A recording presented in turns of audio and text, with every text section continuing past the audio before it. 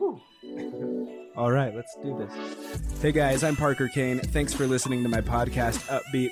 I share a lot of motivational stuff and info on social media, music, and entertainment, but I will also be sharing my personal experiences and interviewing all kinds of other people for their stories and their experiences, finding and pursuing what they really love to do. Let's get into it.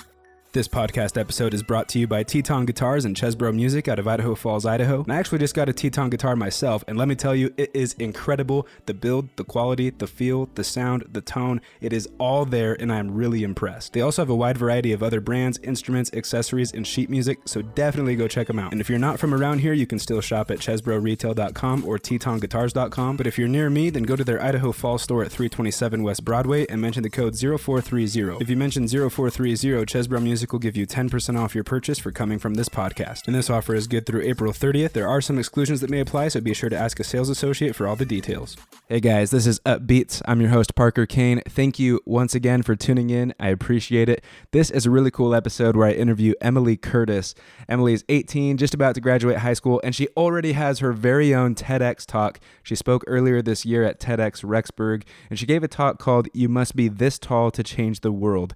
It's phenomenal. I definitely would recommend you guys check that out. The easiest way to get there is to go to YouTube and just search Emily Curtis TEDx, or if you want to be more specific, Emily Curtis TEDx Rexburg. It's the first one to pop up. "You Must Be This Tall to Change the World" by Emily Curtis at TEDx Rexburg. Again, definitely would recommend you checking that out. It was an honor to interview her on Upbeat. She has such good insight on just being kind is really what it boils down to, but she titles it much clever than that, and that's the title of this episode, Deeds Over Data. Really what that means is that it should matter more what we're doing and what kind of people we are than the analytics and the things that we usually tend to focus on. So anyway, I'm going to let her take it away and share her feelings and insights on that topic. Thank you, Emily, again for being on Upbeat, and to everyone listening, thank you for listening. I hope you love it. I'm here with Emily Curtis. Thank you, Emily, for being on the show. It's great to be here. I'm excited. No, seriously, I appreciate it. Briefly, just tell me and the listeners who you are, what it is you do, about yourself, just whatever you want to share. I'll start off by saying that I don't think anything that I've been able to accomplish is like crazy out of reach of anyone else my age. I'm a senior in high school right now. I'm 18 years old. I'll be graduating in 3 months, and it honestly could not come any slower. And so part of what I've been able to do over these past couple months, I'll just transition to that, is I met Parker through TEDx Rexburg, which was an event that I was able to give a talk at. I am also involved with my school's Distinguished Young Women program, and I will be hosting that in about a month. And I recently was able to qualify for nationals for a speech in the National Speech and Debate Association. So this is quite the mouthful. Yeah, I know. I saw because I'm looking at your eyes when you're going through that, and you're like, wait, am I saying that right? I have doubts every day, honestly. So tell us more about those programs. How did you get involved? So which one should I start with?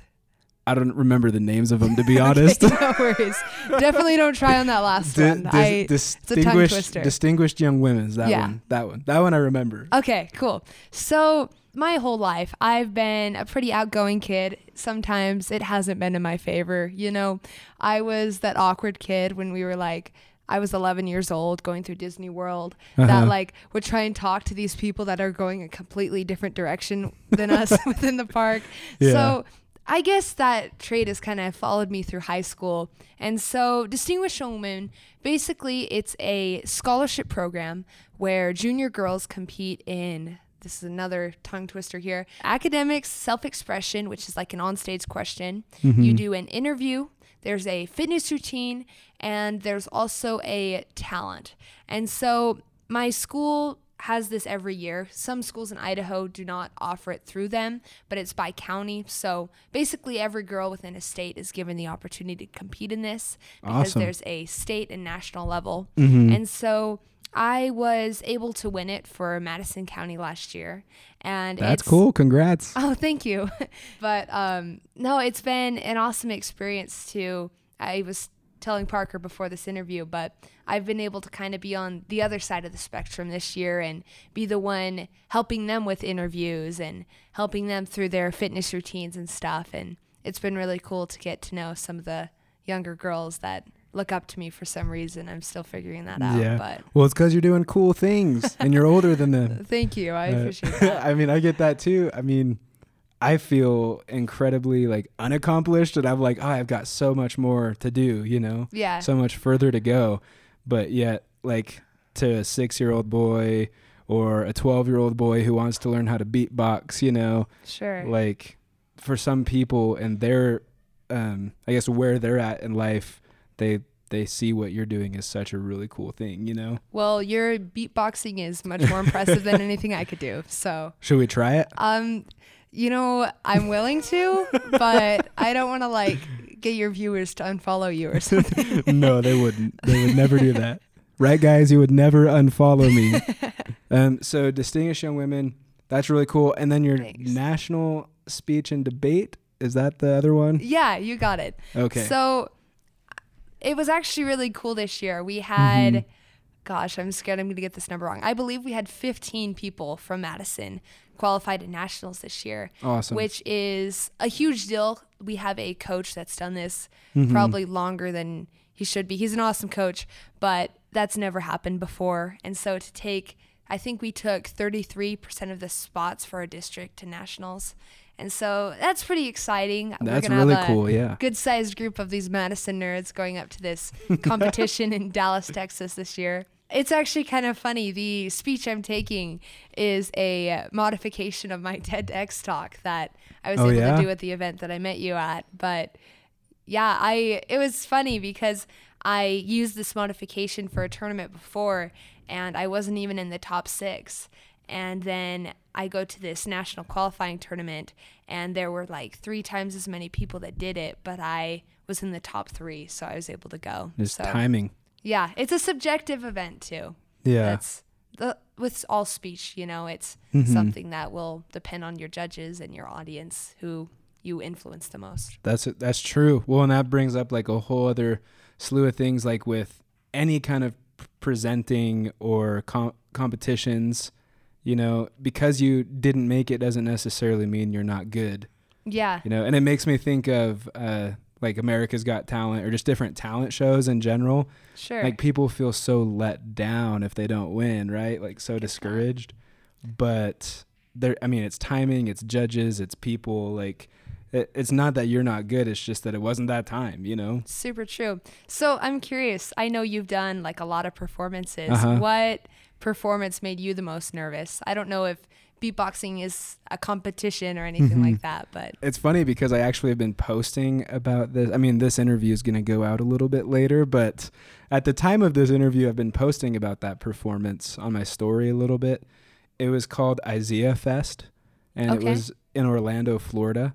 That's cool. And I got to open for Damon John, who is one of the Shark Tank sharks. That's awesome. Yeah, and so he, I was in some email chains with Damon John and like all these different people that were setting up this huge event. And I think it was my first real event where like everyone there, every single person in the audience was someone important, you know, like a millionaire or a CEO of a company or a booking manager for different famous YouTubers, you know, so it was extremely scary.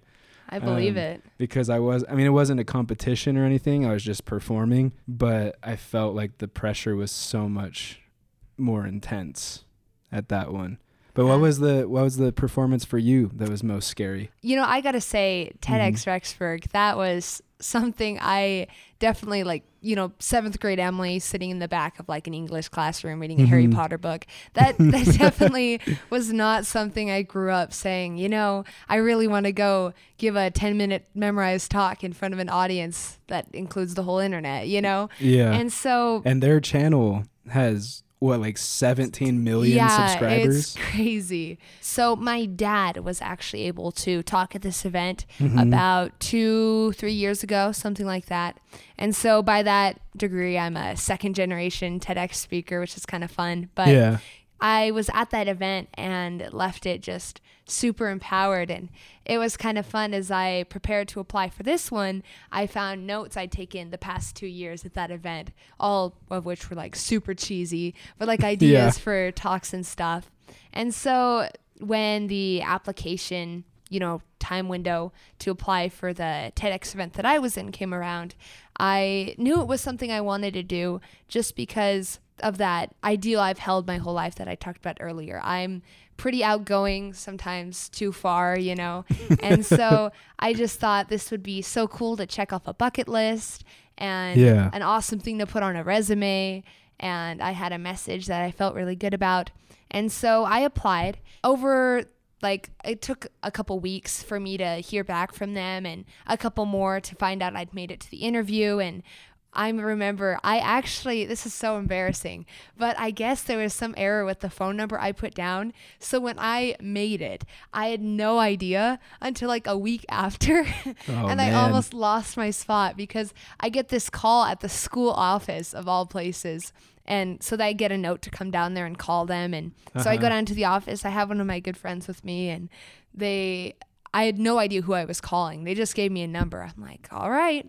And I call them and they're like, oh, is this Emily Curtis? And I'm like, yeah, it is. And they're like, oh, you got invited to speak in our program and we wanted to make sure you still wanted to do it. And I'm like, yeah. Of course. So that was a good day. I just got to say that. And from that point, we had practices and I had a redraft a couple times, which those practices are intense. They were scary because I remember going to the first one and I was in this room with all these like accomplished adults, and I kind of like perhaps your experience at this event in Florida, I felt very underqualified to be there, and they came to teach me that it's not about having a ton on like your resume, things that you've done. Mm-hmm. It's more about having a good message to share at this event. And that kind of transitions into what I talk about, which is being defined by your deeds over your data. Yeah. But I'm taking forever, but I'm going to answer your question. You're good. So the night of, I get up. I mean, I was the second speaker to get up. And so luckily I didn't have to wait too long, but literally the moment I knew he was getting towards the end, my palms like started getting sweaty. And I've done speech and debate for a while, and that was never something I dealt with. Yeah. Like I was shaky. I was looking down at my phone. I'm like, what's the first line of my speech again? You know? And so I kind of have grown up on this belief of 30 seconds of bravery, but I just did not feel that going up. So my name gets announced and I go up that stage feeling like my legs are like stiff as boards, but I get up there and I remember that first line and it all went pretty well. I mean, you're always your biggest critic, but I definitely think that anticipation, knowing that whether I messed up or not, it was going to go on the TEDx YouTube channel, that was definitely one of the scariest experiences I've dealt with. It is like absurdly scary. I mean, because I did TEDx Idaho Falls. Oh, that's cool. And so I went through those rehearsals, where they just tear you apart and like give you advice as well, and they're really, really nice. But I mean, you go home at night thinking, gosh, like, what am I going to do, And then you're so stressed about the exact message and not messing up that it makes like go time once the cameras are rolling and stuff. It makes it that much more scary. I completely relate. But those were like some difficult parts. What was like the best part of doing a TEDx talk? I mean, this is a cliche answer, but finishing and hearing the crowd applaud what you were talking about. Yeah. And I think a few people stood up, probably my parents, but I felt like I had not only taken on this responsibility, but I had taken it on well enough that I could be proud of it. And it was cool having people I'd never talked to come up to me afterwards and say like, hey, isn't that the best? That message really resonated. And I think that's what hit me the most was knowing that this wasn't just a check mark. It had helped people perhaps, or at least inspired them for the rest of the night. Or their lives. Yeah, that'd be awesome. I mean, actually, because there was that TED dinner before, like Yeah. the few nights before. That was a highlight too. And the Yeah. $25 Amazon gift card, I didn't mind that. Yeah. That actually helped me get something for this podcast setup we're using. So, Oh, really? Yeah. No, but you said something at that event because they went around the room and they were like introducing the speakers. And this was my first time like meeting all of you guys, you know? Yeah, I remember that. And so I was like super impressed with what they said about you and with what you said in the introduction. So I was really stoked specifically for your talk. And I knew, I was like, I want to get her on the podcast, you know, like her message is really, really good. And I think people need to hear it. And then when I went up to you, you were like, oh yeah, I know from P2B a few years ago, like I've been to your events, you know, and I was like, whoa, you know, so it's like, you never know like who's going to remember you 3 years from now, you know? That's a really good point. So those people at that TED event and those people that watch your TED video, it could make a difference. That'd be sweet. Hey, if years any of down them the are out road. there right now, if you want to offer me a speaking job, I'm all ears, you know? She's been doing it a long time, guys. I mean, she's still in high school, but like this is her passion, you know? It is your passion, right? I didn't just I do love it. I don't know exactly what I'm going to major in yet, but I definitely, I do enjoy it a lot. If it's cool, I wrote this down. There's a certain thing you said in your TED Talk that really stood out to me. Are you cool if I share it? Yeah, of course. You said, impact cannot be weighted on a number scale. I remember that. That literally is like a quote that I feel like I've been searching for a long time, because people, they focus on their analytics too much, you know, and I'm thinking specifically social media, but like in your talk, you shared other things, you know, not just social media, but like people care about the likes, people care about the follows, the impressions, the click-through rates. And then in your talk, you reference, you know, how much a guy can lift or how much a girl weighs and how they beat themselves up for it, you know? I think that's like a really short way to put it in perspective, you know? Like I could talk forever about like what it means, but impact cannot be weighted on a number scale. And that's actually kind of what we were just talking about, you know, Power to Become a few years ago. Yeah. Or the people that came up to you after your TED Talk. You don't know what that did for them, and there's no way to measure it. It's true. It doesn't come on a scale. If you don't mind, I might just talk about like the basis of that message. Yeah, and definitely expand on it. Shameless plug, my talk is called You Must Be This Tall to Change the World, and you could probably find it on the TEDx YouTube channel. Yeah, well, Anyways. and I'll leave links and everything Oh, sweet. when I share this. Yeah, well, I won't advertise myself any more than that. But No, you're good. my catchphrase in it is, you are defined by your deeds instead of by data. And so within my talk, I talk about a few stories from even local areas to us where, say, a group of teenagers goes and covers a rival high school with Post-it notes. And I just talk about how what you're doing right now, it needs to have a basis besides wanting this many likes on Instagram. What like inspired that message? Like, how did you even come up with that? Looking at the program for that event, you could see that I'm definitely on the younger end of TEDx speakers. And I addressed that in my talk. You know, maybe I haven't visited 23 countries, or I don't speak 30 languages, or I don't lift 200 pounds, but I can do this. And look what this group of simple teenagers in my area did. And I kind of make this point that it's not about this worldly definition of worth, which is numbers, you know, the followers you have on Twitter, what you get on a test, you know?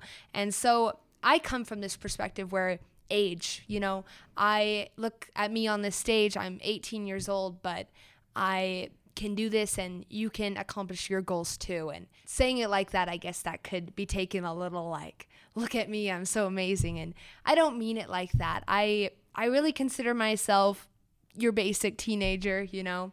I scroll Instagram longer than I should some days, you know. Yeah. And I feel like in getting up on that stage, I was able to show, like, even as this basic teenager, I was able to do something, and so can anyone else from my high school. So. And I love that. Like you, I'm pretty sure you said something about how you still have to raise your hand to ask to go to the bathroom. You know? I did. Like you're still treated like a kid, or like you have no worth, or like your ideas don't matter, but like you do have worth, you do matter, and just because you're in high school doesn't mean you can't go give a TED talk and change the world, you know? Yeah, exactly. But then also perspective, what you're saying is that you're not some like perfect person that like can achieve these things, but none of the other students can. Yeah, exactly. That's exactly what I believe. Like, it's important not to let things stop you from doing something incredible, but also keep in mind that you don't need to be incredible in any standard to do something awesome. Well, and I think that you'd be surprised, I think we'd all be surprised how normal people are. You know? Like, it's true. Like we paint this picture of what celebrities are probably like, but they're not like that. I mean, some on my mind right now, Dwayne "The Rock" Johnson. Oh, yeah. Right? Or like Kevin Hart or Taylor Swift or Ed Sheeran or just different celebrities that are out there. They live completely different lives than we think they do. It's true. They're a lot more normal than we think they are. Yeah, I agree.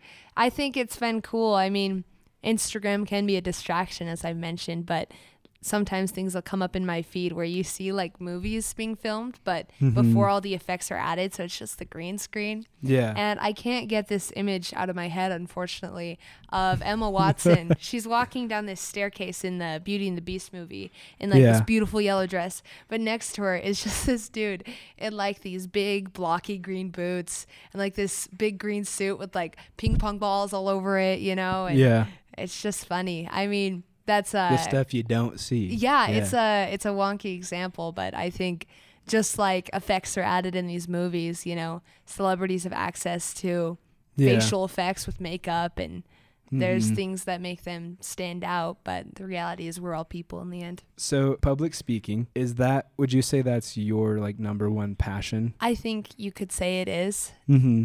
And I hesitated on that because, like I said, it definitely was not something that was on my radar for the longest time. Mm-hmm. And I'm trying to pinpoint when I started enjoying it. And I don't know that I really could. I was involved in speech and debate a little bit before Distinguished Young Women, which was a little bit before TEDx. You know, it's kind of been this domino effect, if you will. But I feel like that was something that really pushed me out of my comfort zone and got me to a point where I was comfortable with it. And it was, oh gosh, I did this event, and I still do with a different partner, but there's a speech event called Duo Interpretation, where basically you take a book or a script, if you want it pre-made, and you make a script out of it if there's not one already, and you give basically a 10-minute play about it. It sounds weird, and it kind of is, but it's super fun, and you're speaking together, and you're trying to give this message to the crowd as well as tell this story. And our first tournament doing this I was in my junior year. It was my first year doing speech. I remember we made it to finals. And I was so excited until I get in that room and I see like half our team is there to watch, and there's all these strangers in the room. All your competitors are like staring you down. Right. And I just felt like so overwhelmed in that moment. And my partner was a good friend of mine and helped me like calm down, and we get into our speech and everything's going well. And I still kick myself because we're in the middle of a scene and I stop. I'm like, wait, is that right? He's like, Emma, keep going. And so we didn't leave that tournament with a trophy, and it's kind of my fault, but it kind of broke me in at a fast pace into this world of public speaking. And since then I've grown to love the adrenaline that comes with it, and being able to move the crowd without moving from behind a microphone. Like, I think there's a real power there, and I think it's cool that in 2019 it doesn't matter what your gender or background is, you're able to share your voice with the world, and I want to take advantage of it, I guess. That's awesome. Well, and I was going to say that thing specifically, right? Public speaking is actually, I think, proven right now to be like the world's number one like biggest fear. Yeah, I know. Like everybody else in the world like would rather die than get in front of people and speak. So it's like, why do you think it is that you like really gravitate towards that? I mean, I won't deny that it's still like, it's scary. Terrifies me. I mean, I'm scared to jump out of a plane or like go surfing in the middle of the ocean. And I guess for me, because I'm not that kind of adrenaline junkie, it's like a different kind of adrenaline in a way. Yeah. I've grown to enjoy the power that I can feel even as a teenager, to be able to get up in class and be heard, or get up in front of an audience. Well, and you did just pretty much answer those. You were like, it's a way for you to share your voice, and then also a way to move people, inspire people, because I actually really like public speaking as well. How'd you get into it? Oh man, it just turned into it, honestly. Because growing up, I was a really, really shy kid, and I didn't talk at all, hardly ever. But that's why I gravitated towards beatboxing, was because that was like my thing that like nobody else could do. I gravitated towards music and beatboxing because that was my way of expressing myself, because I didn't really talk that much. After my mission, and when I got back here and started going to college here in Rexburg, I had that video go viral of me beatboxing with the McDonald's cup. And that forced me to be social all the time with everybody, because I couldn't go anywhere without people being like, "Oh, you're the McDonald's guy," or "Are you the guy that beatboxed with the McDonald's cup?" And that's kind of cool though. Right, it is, and I loved it. I mean, I've never not liked someone coming up to talk about that stuff. Like, I absolutely welcome it and love it. But that's how I got more social, was that experience. And then also, I was stoked because, okay, I've got this viral video. It's going to turn into millions of subscribers on YouTube, and I'm going to do music full time. Not what happened. What happened was, my inbox got filled with thousands of people saying, "Hey, we want you to come speak at our event." Or, "Hey, we want you to come open our event with beatboxing." Or, "Hey, we want you to come give a keynote speech, and as part of it, can you make beatboxing like throughout your speech happen?" That's what happened. And so I started speaking a lot more, and then, much like you, I realized the power and the influence that you can have on a stage addressing thousands of people.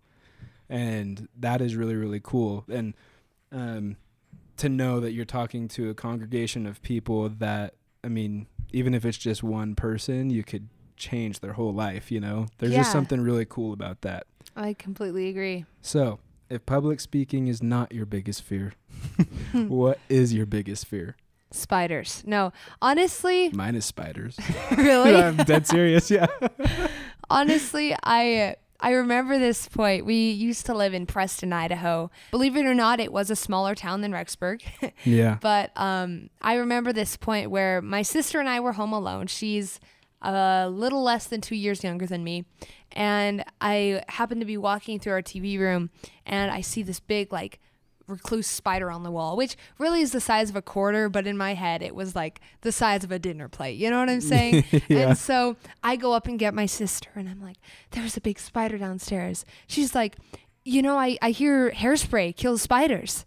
I'm like, "Really?" And so she and I, being our tough, we're probably like, within the 12 years old range. We're not terribly old, but probably old enough we should have known better. But we take two like super expensive hairsprays, and we go down there, and we see the spider on the wall, and we just pelt it with this hairspray. And I think we like petrified it to the wall or something, and hopefully it's dead now.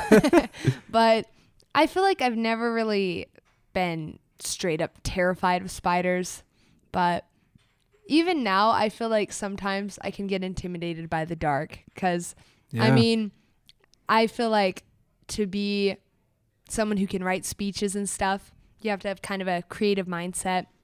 Yeah. And I like to think I have that to a degree. And so sometimes it kind of works against your favor when you're like sitting in this dark room alone, and you wake up from a nightmare and you see this shadow on the wall, Yeah. anyways. And then new ideas. Yeah.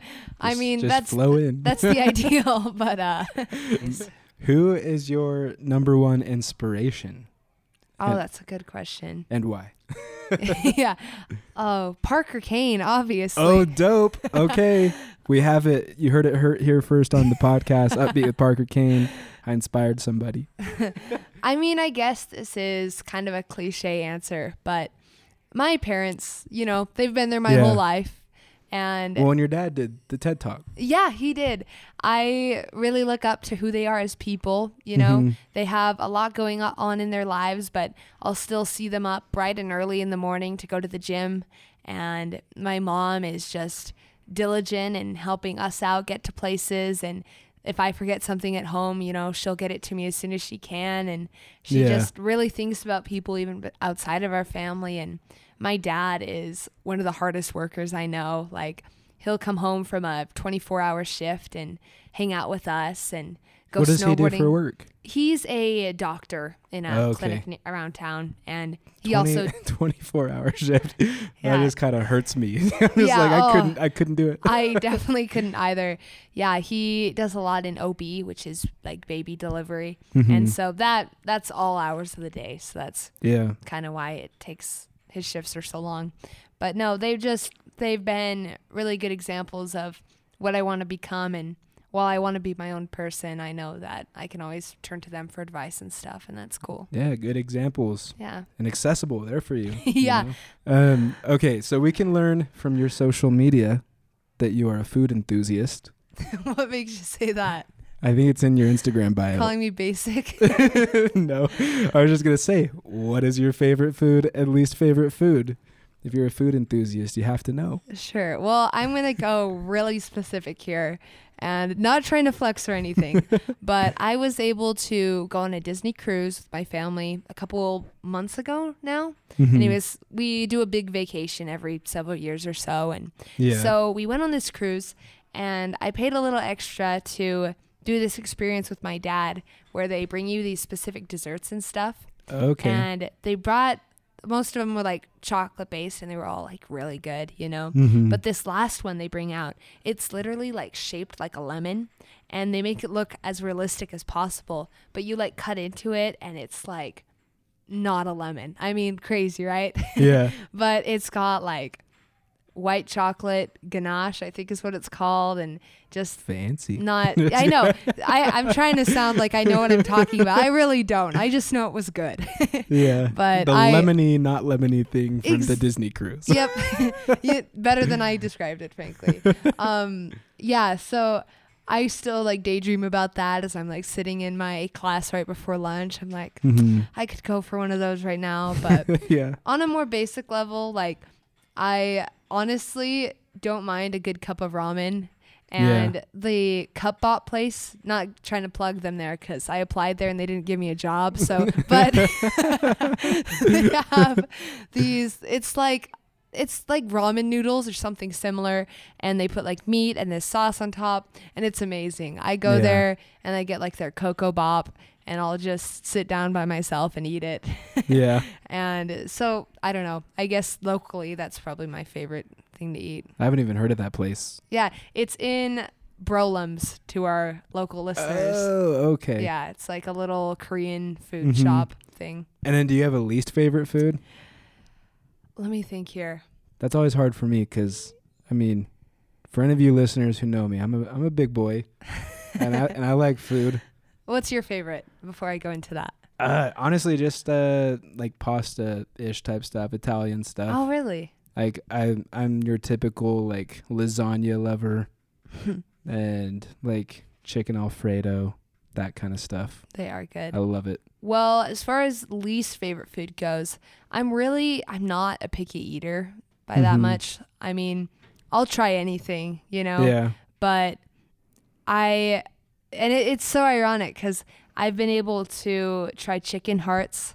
I've tried escargot before. I've tried all this weird food, but the one that I like will not go for is bananas. Like I can Really? take it if it's like that Laffy Taffy flavor banana, like sure. But like you hand me a raw banana and I'll find a way to like discard it or pass it on to someone and try Yeah. not to like offend you if you hand me like your prized banana or something. That's but funny. What is your favorite word? not moist. It's funny. Every time I ask someone that question, they think of their least favorite first. Yeah. The last episode, the one that you were talking about with me before we recorded, with Jay Warren and Nate Waite.